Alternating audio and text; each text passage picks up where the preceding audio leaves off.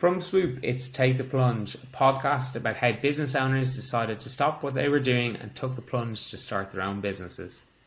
We take a look at how they came to that decision and what those first crucial steps were in getting their business up and running. My name's Kieran and I'll be your host for this episode. Here's what you can expect on today's episode. The traditional recruitment model is very expensive and it doesn't ever work in partnership with a business, because the whole premise of a recruiter is unfortunately try and drive the salary up, because that's how you get paid more of a fee.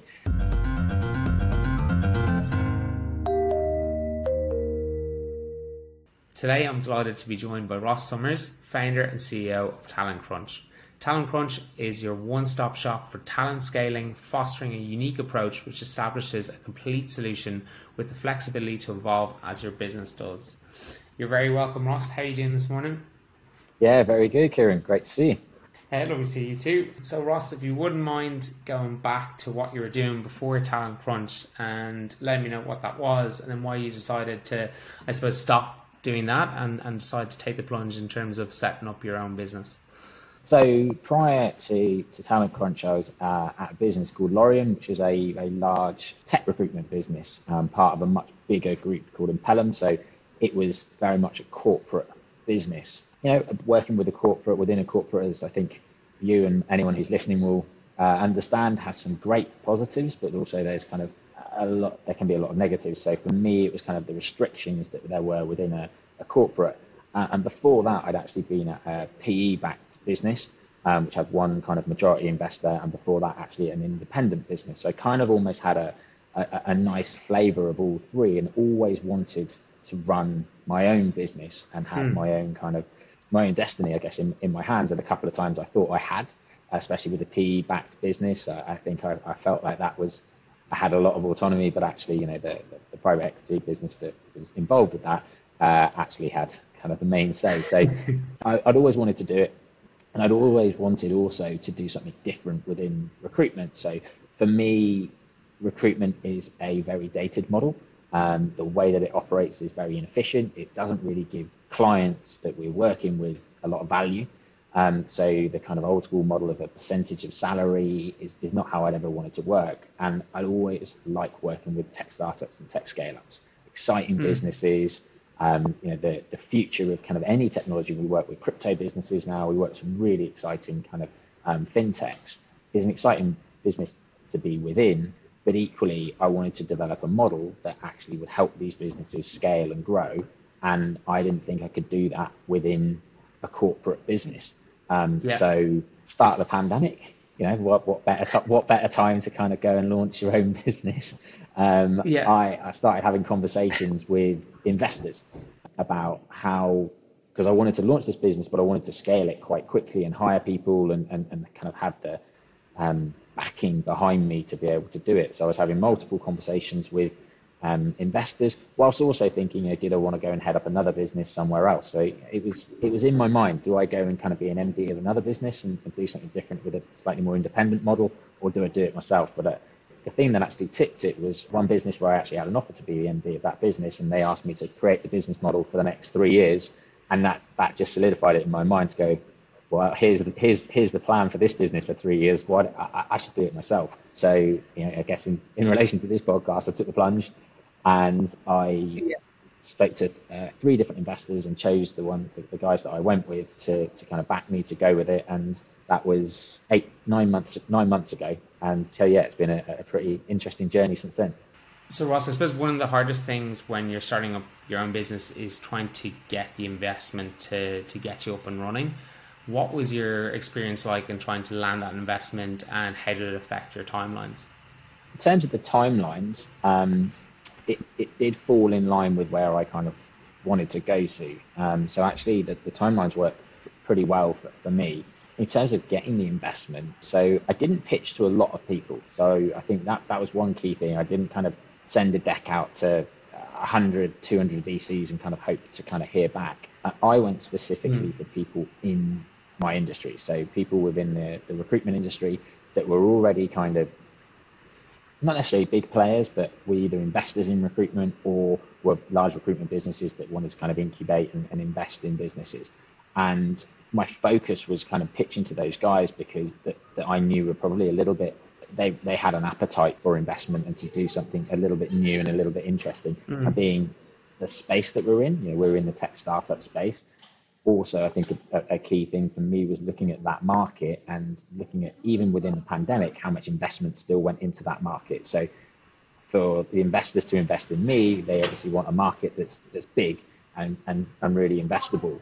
So I think making sure I knew exactly who I needed to pitch to and doing the research to understand, don't just send your deck out everywhere, like really hone in on a few people, and then practicing that pitch, practicing that deck with my wife, making sure I knew exactly how I was going to deliver that, because as you know, and it's not just about your business and the product, it's about the pitch, and it's about engaging those people so that they feel excited that you're going to deliver returns on investment.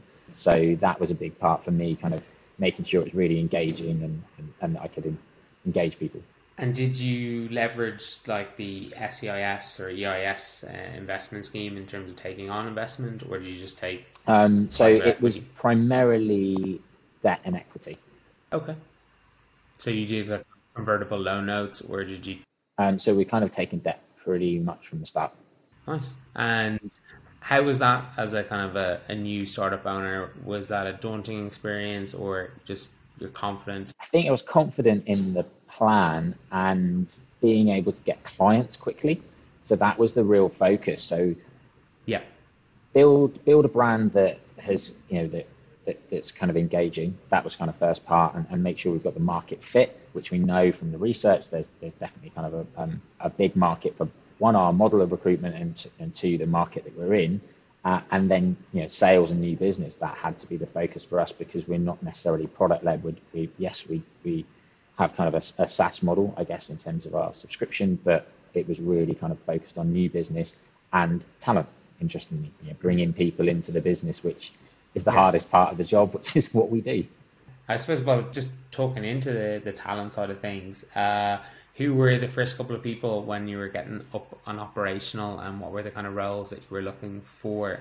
So the first 3 were all experienced. So they've all got kind of a minimum of 7 to 10 years experience in tech recruitment, which is really important. And they had things that I didn't. So that was really important. They are all stronger in areas that I'm not so strong in. And so I didn't, for me, the new business sales and kind of outward focus part of the business is where I sit quite well. And these guys are much, all of the people that have come into the business have been fantastic, brought into me for some reason, and the journey that we're going on, and have kind of a mix of skills that I'm not so strong in. And I think for anyone that I would say, when you're bringing in your first 3 or 4 people into the business, who are those critical hires, it's looking at, there's no point in bringing in 3 more U's, because it's not going to help diversify the business and grow it out. Yeah. And in terms of kind of like 3 more U's, do you mean like that in terms of skill set or personality type, or are you looking constantly for a different mix? I think a mix of all of that. I think you've got to, there's got to be an attitude and a mindset that's the same or similar. You've all got to kind of want to work in a startup. You've got to want to do the hours that you need to put in, and the challenges that come with it, where stuff doesn't work and you need to go again, and all the things that you've got to experience. But you've got to kind of, I think, have a mix of different personality traits and skills to make it work. And you talked a little bit at the start about kind of disrupting the classic recruitment model and targeting that against startups and scale-ups.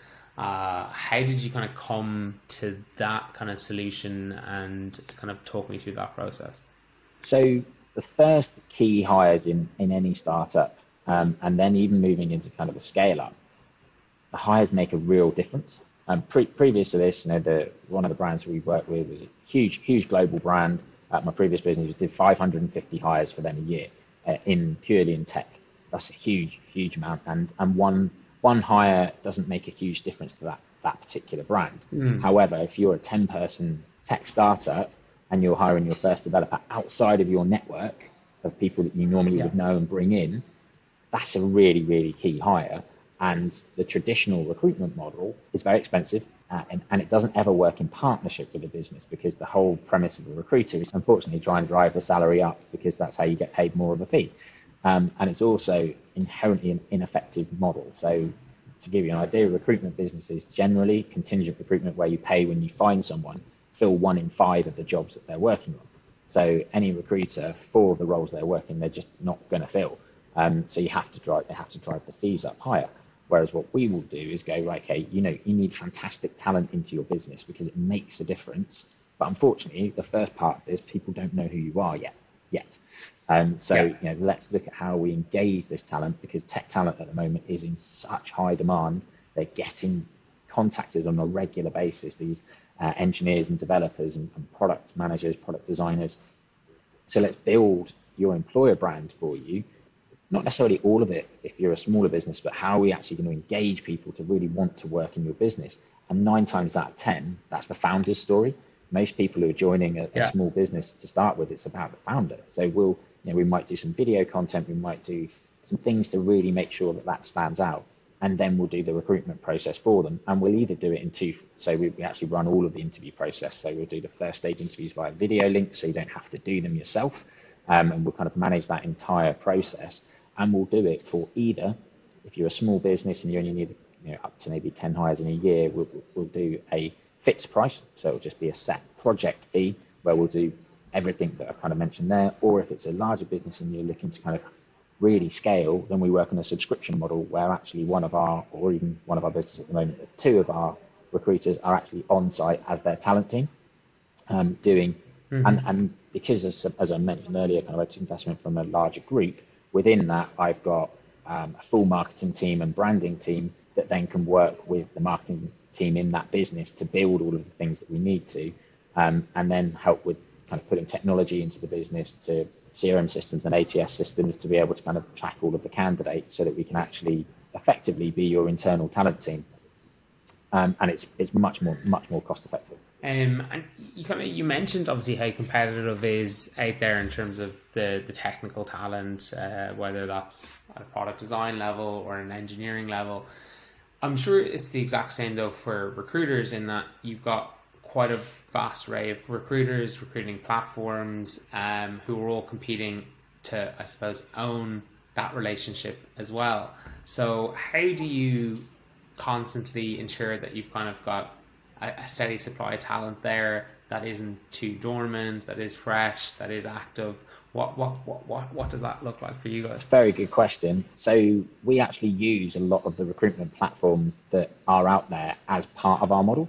So because we tend to be on site or we're working exclusively for a brand, we can actually use all of those platforms, not all of them, but a lot of the platforms that are out there as part of our product offering. And we then obviously, because we're acting on behalf of that brand, we are able to promote that brand, get that brand in front of talent. Because a lot of time when talent's going through a recruiter, one of the questions they'll ask is, who's the business, what do they do? And actually all of that is taken care of because we're effectively kind of the internal talent team. But we're constantly going out and speaking to people in the market, whether it's research, and we're doing a piece at the moment around what is the process that developers would like to go through on an interview. Do you like a tech test? Do you like a pair programming test? What is it you'd like to do? So we're constantly speaking to good talent all the time and meeting them. But it's, there is a shortage of great people for a lot of different industries at the moment. And actually, just on the kind of the shortage side of things, how have you noticed kind of the remote in-office technical talent going? Like, has that massively changed because of Brexit, COVID? What are you seeing in that space? It's really changed. A lot of businesses now, their tech teams are completely remote across the UK, but equally now across Europe. So we've got businesses now that as long as people are within a 2-hour time zone, they're happy to hire completely across Europe. And it's interesting because it really opens up the talent pool. What we probably had 18 months ago was you would want people in the office, you'd look for talent in your location, whether it's London, Manchester, Belfast, whatever, you would look for people who can come into the office.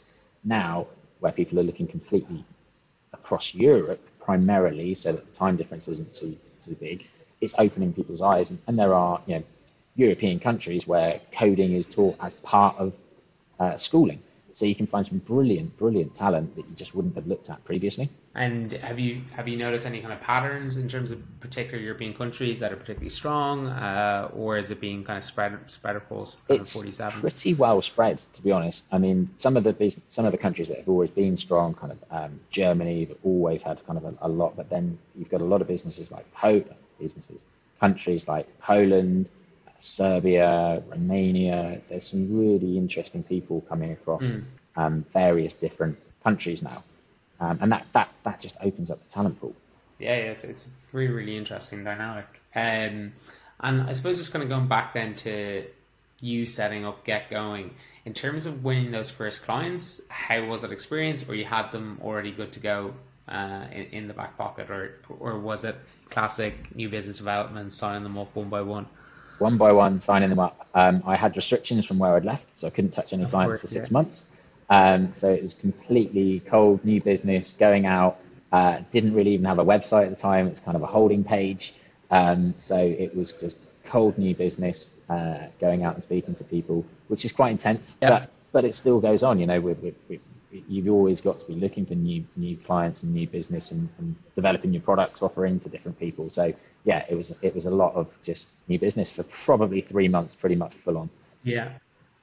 And then I suppose, how do you straddle then kind of decisioning around kind of expansion whilst also building out your kind of roster of clients? Like, how do you balance deciding, okay, I need to get more staff in, or I need to focus on the current? Like, what does that balance look like?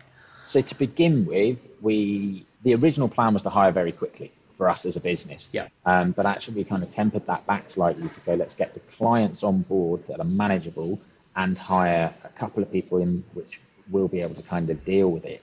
Now we're at the stage where we're doing reasonably well. Things are growing, and I'm now hiring talent ahead of being able to deliver, because what we don't want to do is win clients and then not be able to deliver against that. We've got enough kind of in the business at the moment to be able to hire and probably another 3 or 4 people. But it was a kind of really interesting balance, and there were definitely a couple of times either way where I was looking at going, we don't have enough people to service these clients, or we don't have enough clients to be able to service the people that we've got. So it's a constant kind of balancing act. But I think a lot of it is about looking at what your pipeline is of potential clients and just being able to forecast against that. And like, is that particularly easy to do from a recruitment basis, or do you kind of know the signals or cues where you're like, that's like a 70% likelihood, or that's 25% likelihood, or is it just an ever-changing science? It's changing a lot, but because our model is all around being kind of project-based, or we can predict, because we're working with our clients to help them develop their hiring plans, so we know how many hires they need to make, and obviously if they've had VC investment, then they should already have that pretty well mapped out, which we do help some of our clients with. So we roughly know how many hires we need to make, which means we know the headcount we need to put against that. But then equally, the thing that we've been doing at the moment in the background, because even for us, talent and really good recruiters who know technology are very difficult to find. We're looking at tech platforms that can help with that. So AI that can actually help us to find talent, as opposed to kind of having people doing some of the searching. I want people speaking to people, because that can't be done, in my view, by kind of automation. But actually the searching side of things, there are some really good tools. So I'm doing a mix of kind of looking for talent for the business and hopefully hiring another few people instantly, but also having some technology behind us that can help us scale. Awesome. And I obviously, we were chatting and noticed you're back in the office there in Moorgate. What are your thoughts about kind of this virtual working or getting people back into the office? How for your business do you see it working, and what would you like to see it look like? So we're working a hybrid model. So we're in 2 or 3 days a week, but it's also, my view personally, is it should be up to kind of the staff as to whether people want to come in or not. Some people work really, really well at home and don't like to be in the office. Other people like that environment. And I've got clients who have literally described our office as their hell. Having that kind of buzz and environment is absolutely not what they want. They like to They like to be kind of away from other people and kind of being able to do their work and get their heads down. And I think even for me, I quite like having the balance of the two, where there's days when I am kind of locked in my office and days where I'm in the office here with the rest of the team. Personally, I go stir crazy if I'm at home 5 days a week. And I think when we were on full lockdown, I really wanted to get back into the office for a couple of days and see some other human beings, not just on a screen. And being able to meet clients again and have lunches and that sort of thing. So my personal view is that it should be a balanced hybrid model where if people want to come in, great, but you shouldn't be forcing people to come in because it should be a personal preference. We have one day a month where we all come in, which is kind of like a monthly kickoff and talk about what's happening in the business and what we're going through at the time. So that's one day where I do say kind of everyone come in for that, but it's only once a month. Yeah, absolutely. And I suppose looking forward, you've obviously done an awesome job in getting the funding in, getting the talent in at your end and building out a client book. How do you foresee the kind of business in the next stage of evolution in terms of what it looks like for you in the next 12 months? A lot of change again. So we're going through a rebrand at the moment, which is really exciting. So we're actually looking at our brand positioning, looking at our products. It's a really competitive market. So our embedded model for tech startups and scale-ups is very competitive. I think we've got some interesting edges, but it is a very competitive landscape. So we want to have a brand that really stands out.